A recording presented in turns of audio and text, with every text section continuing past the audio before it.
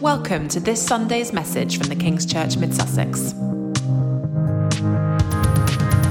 Great is the Lord and most worthy of praise, the city of our God, the holy place, the joy of the whole earth. That's how Psalm 48 begins. And those are the first words that I heard as I came up out of the water of baptism over at Martlett's Hall many years ago.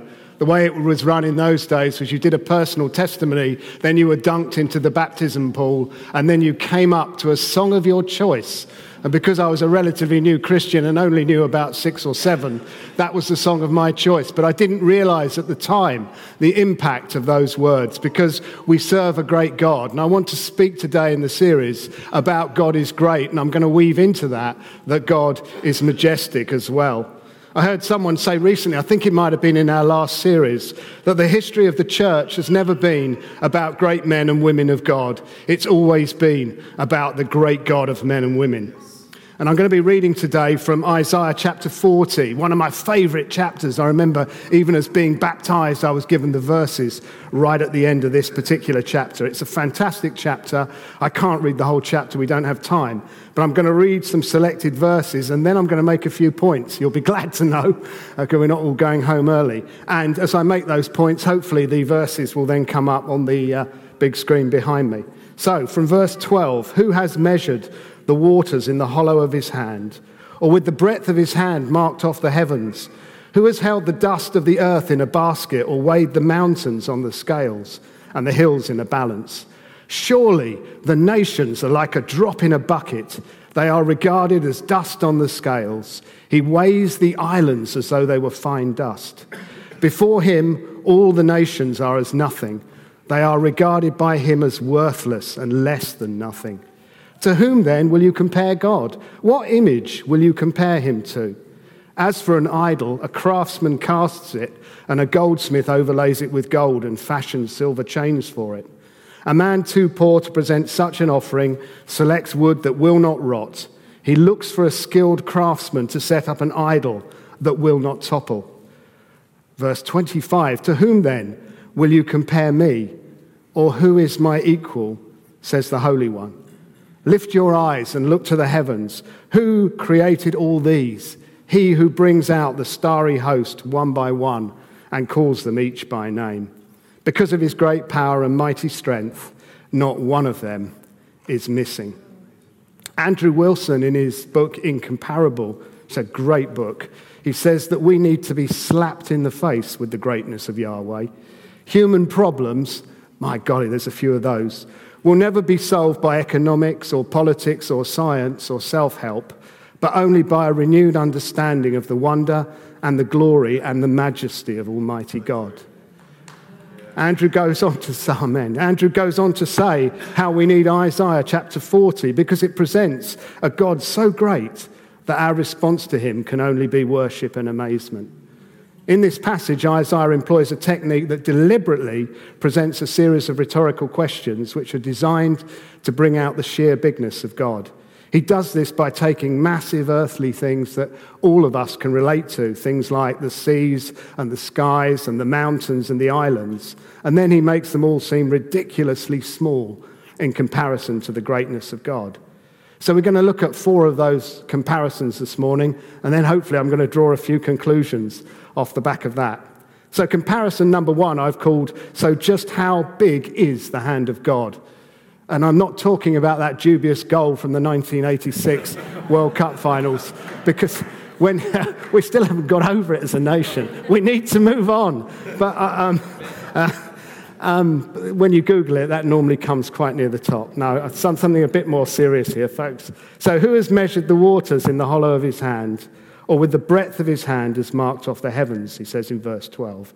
Who has held the dust of the earth in a basket, or weighed the mountains on the scales and the hills in a balance? If you cup your hand like that, make it into a hollow, we reckon that you could probably hold about 100 millilitres of water in it. Not very much, maybe just enough to have a gulp on a thirsty morning like this morning.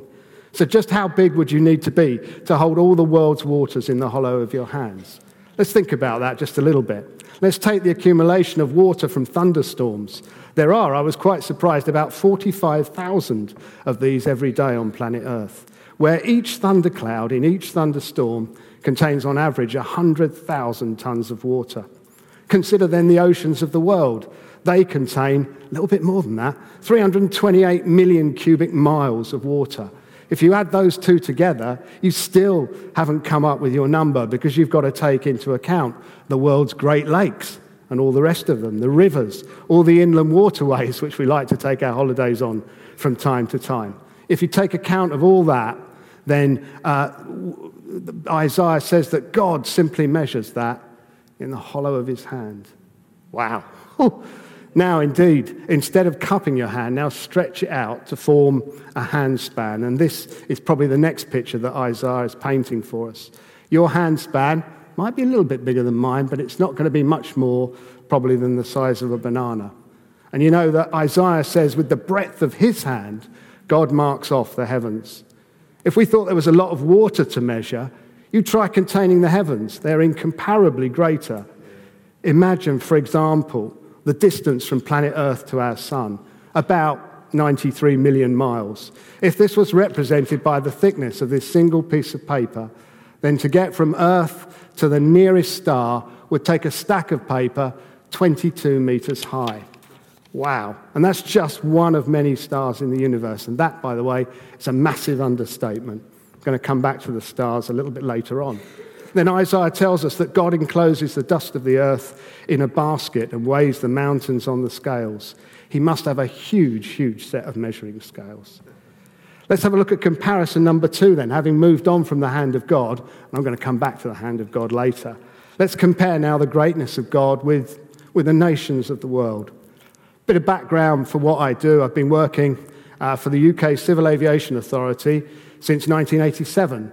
I don't know whether you knew this, but the UK has the third, or had the third largest aviation industry in the world, behind the US and China. Just after the pandemic, we dropped down to 4th as India emerged up as the third largest aviation industry in the world.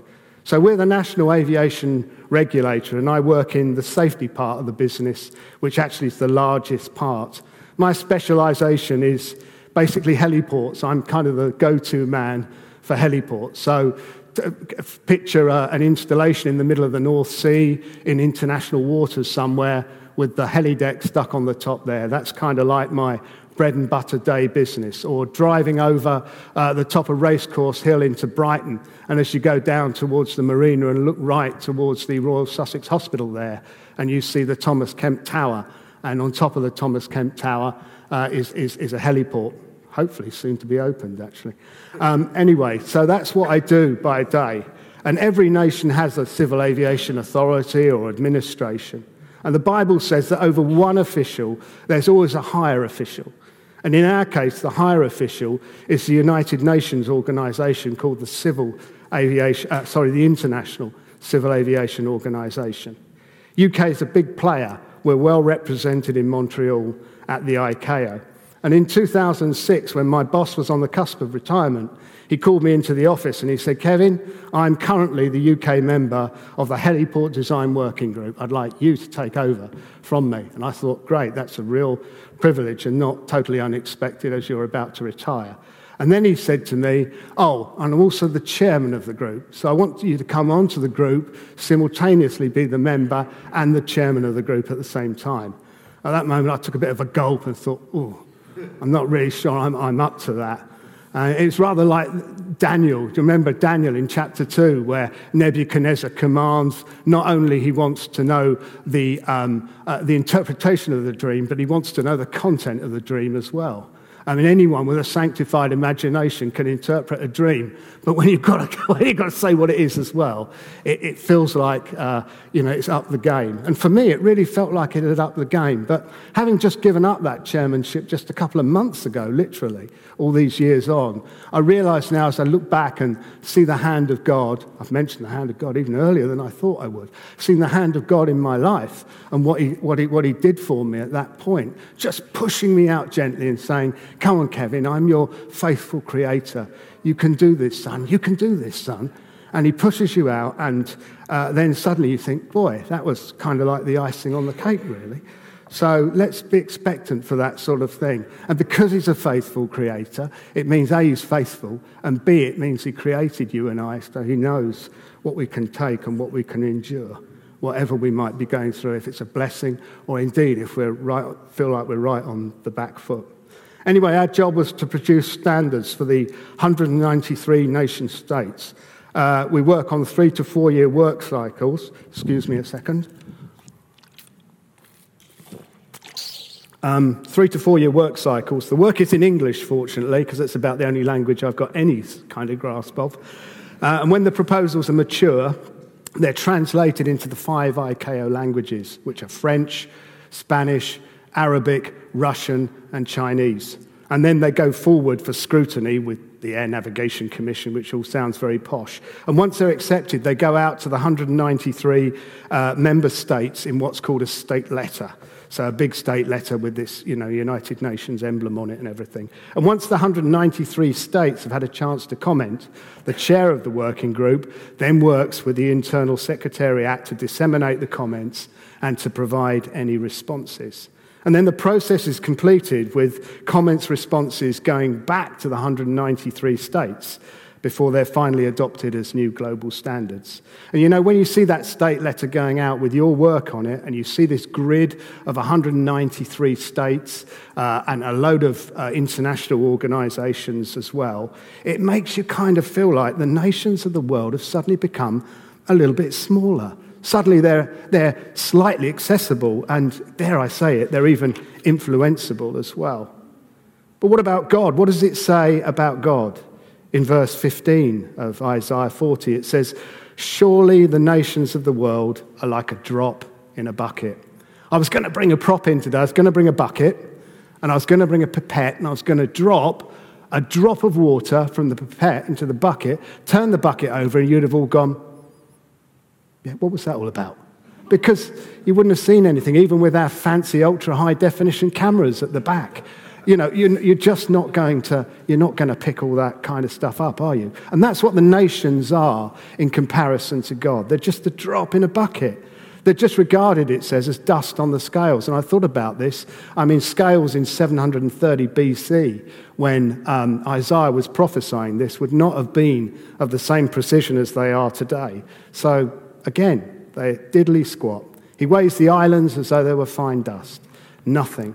And then in verse 17, it says, "Before him, all the nations are nothing." They're nothing. Are we getting the message? They're regarded by him as worthless and less than nothing. Just want to pick up on that, where it says worthless. It doesn't mean we're not worth anything in the sight of God. Jesus died for the nations. Jesus died for the world because God so loved the world. What Isaiah's trying to get over here in terms of nothing is that in our size and our influence, we just amount to nothing, or as one version puts it, meaningless. That's comparison number 2. Comparison number 3, I've called man as creator craftsman, comparing God to a dumb idol. In a couple of weeks' time, William Kay is going to be here as part of this series. I'm excited about that. He's going to be speaking about God, creator and craftsman. Well, I'm just going to say a few words about man as creator and craftsman this morning. And I've brought in a pair of binoculars just to highlight these things. We all know what binoculars do. You normally have to take your glasses off. But as you look to the back of the auditorium, suddenly everything becomes very, very large and very, very in focus and much bigger than it is in reality. But if I turn the binoculars round and look through the wrong end, then we get the complete reverse, and I now can barely see the screen at the back or the cameraman because I've just now reduced everything to almost nothing. And that's the purpose, of course, isn't it? And depending on which end we view things for, changes our perspective on things dramatically. It provides a picture of the Christian life where you're either moving closer to God or you're falling back from him. You're what Hebrews 2 talks about. You're drifting further away from him. You see, the Christian life is never something that's static. It's true to say that we're all guilty of carrying a vision of God which is far too small. But when we're slipping back, that's the first thing that goes. Our vision of God essentially diminishes. It reminds us of the story of the children of Israel, when they were in the spying out the promised land in Numbers 13 and 14. They were guilty of succumbing to a vision of God that was far too small. And consequently, they had a vision of the nations opposing them, which was too big. As a result, they missed their destiny in God when they believed the testimony of those 10 disbelieving spies, and they ended up wandering around the desert aimlessly for another 40 years. In fact, Scripture records how the 10 spies said of the people that lived in the land, "Oh, they're powerful. Oh, their cities are fortified. Oh, they're very large. All the people we saw there were of great size," they say. You see, the 10 saw great men and women opposing them. Caleb and Joshua, on the other hand, saw their great God fully behind them. And they said, "Come on, we can do this. We can take the land." Joshua and Caleb were looking at God through the right end of the binoculars, while the rest of the people were looking at their circumstances in that way and then looking at God through the wrong end. God had somehow become small in their hearts and minds. A.W. Tozer, in his book, The Knowledge of the Holy, says that it's my opinion that the Christian conception of God is so decadent as to be utterly beneath the dignity of the Most High, and actually to constitute for professed believers something amounting to a moral calamity. He goes on to say the essence of idolatry is the entertainment of thoughts about God that are unworthy of him.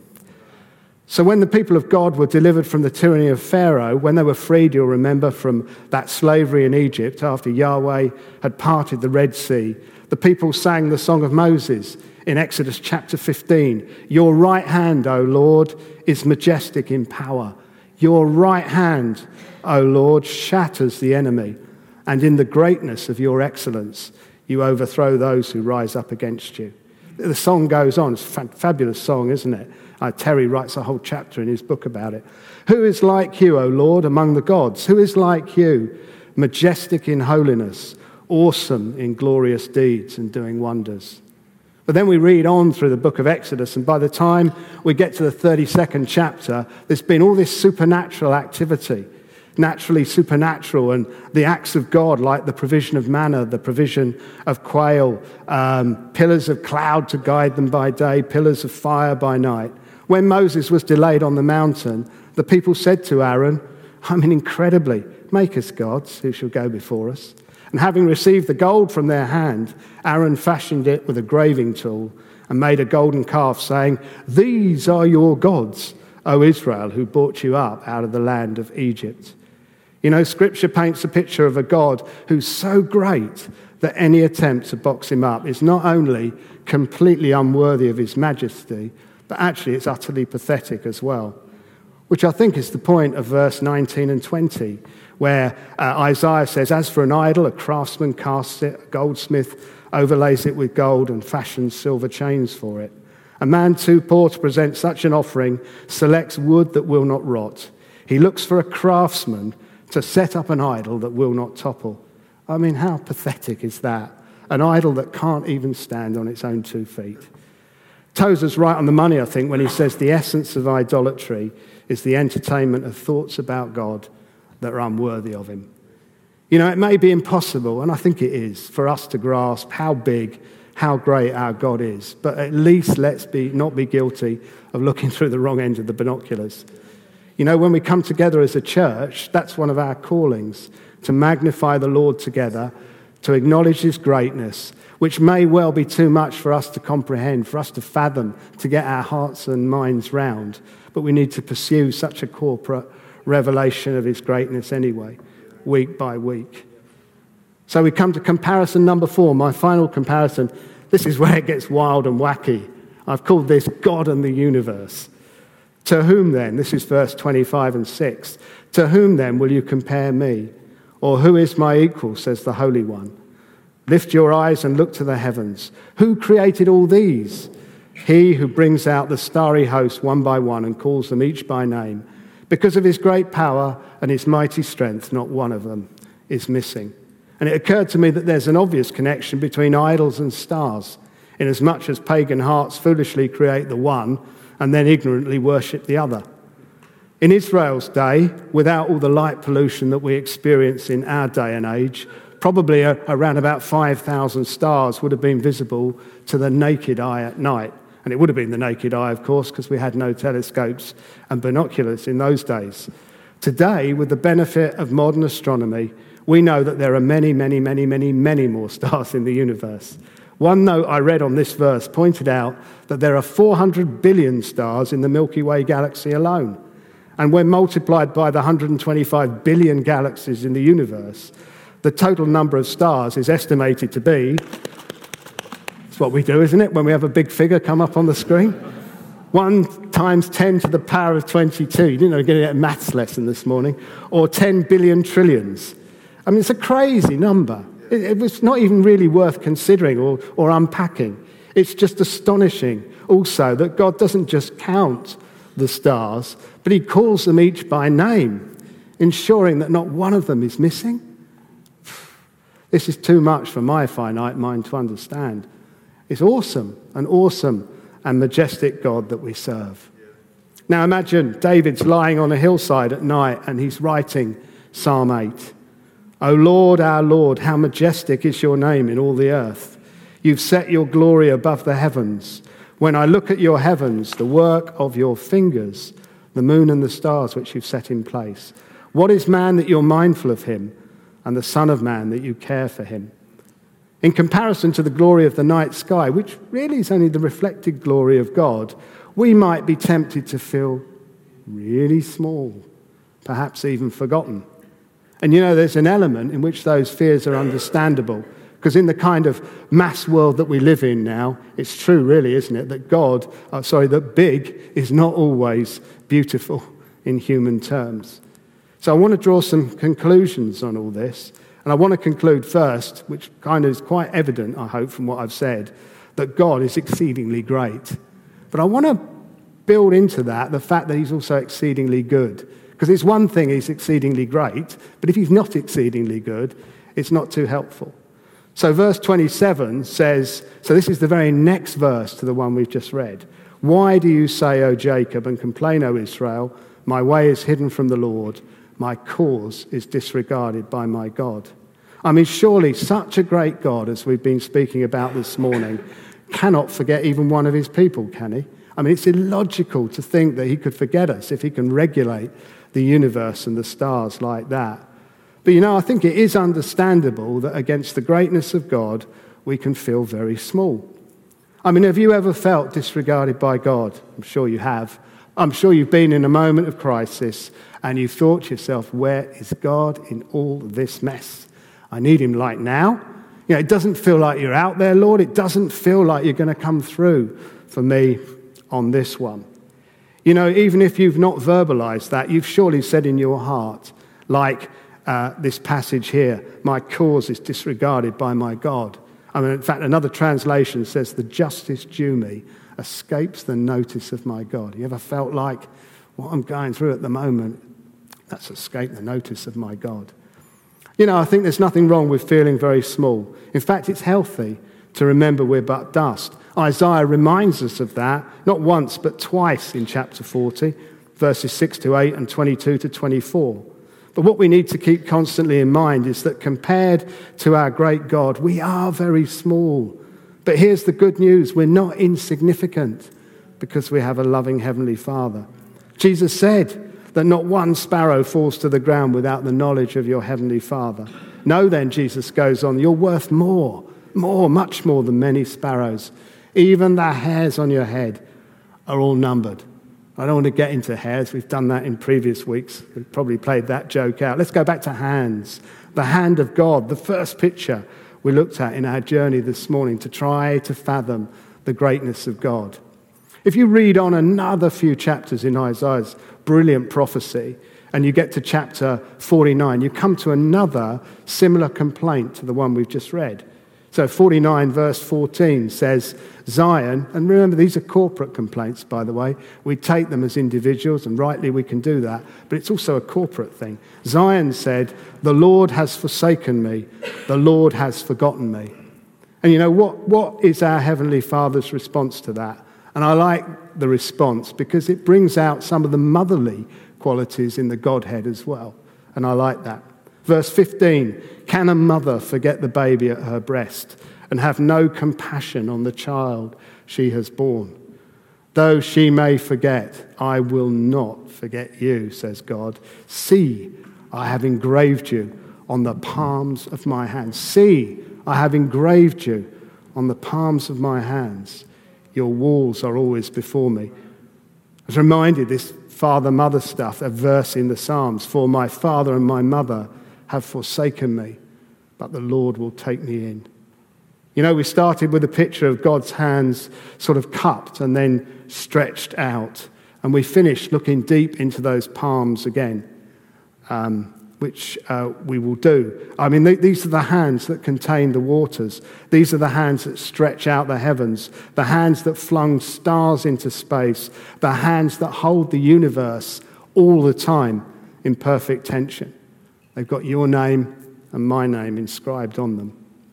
I wonder if the band wants to come forward. Just in conclusion, and when we come into the New Testament, we remember how our great God and Saviour, Jesus Christ, was pierced for our transgressions. This is how Isaiah starts his prophecy in the 53rd chapter, that Jesus, God's incarnate Son, forever has the marks of the crucifixion nails in the palms of his hands and in his feet as a continual reminder to God the Father that our sins have been paid in full and eternally.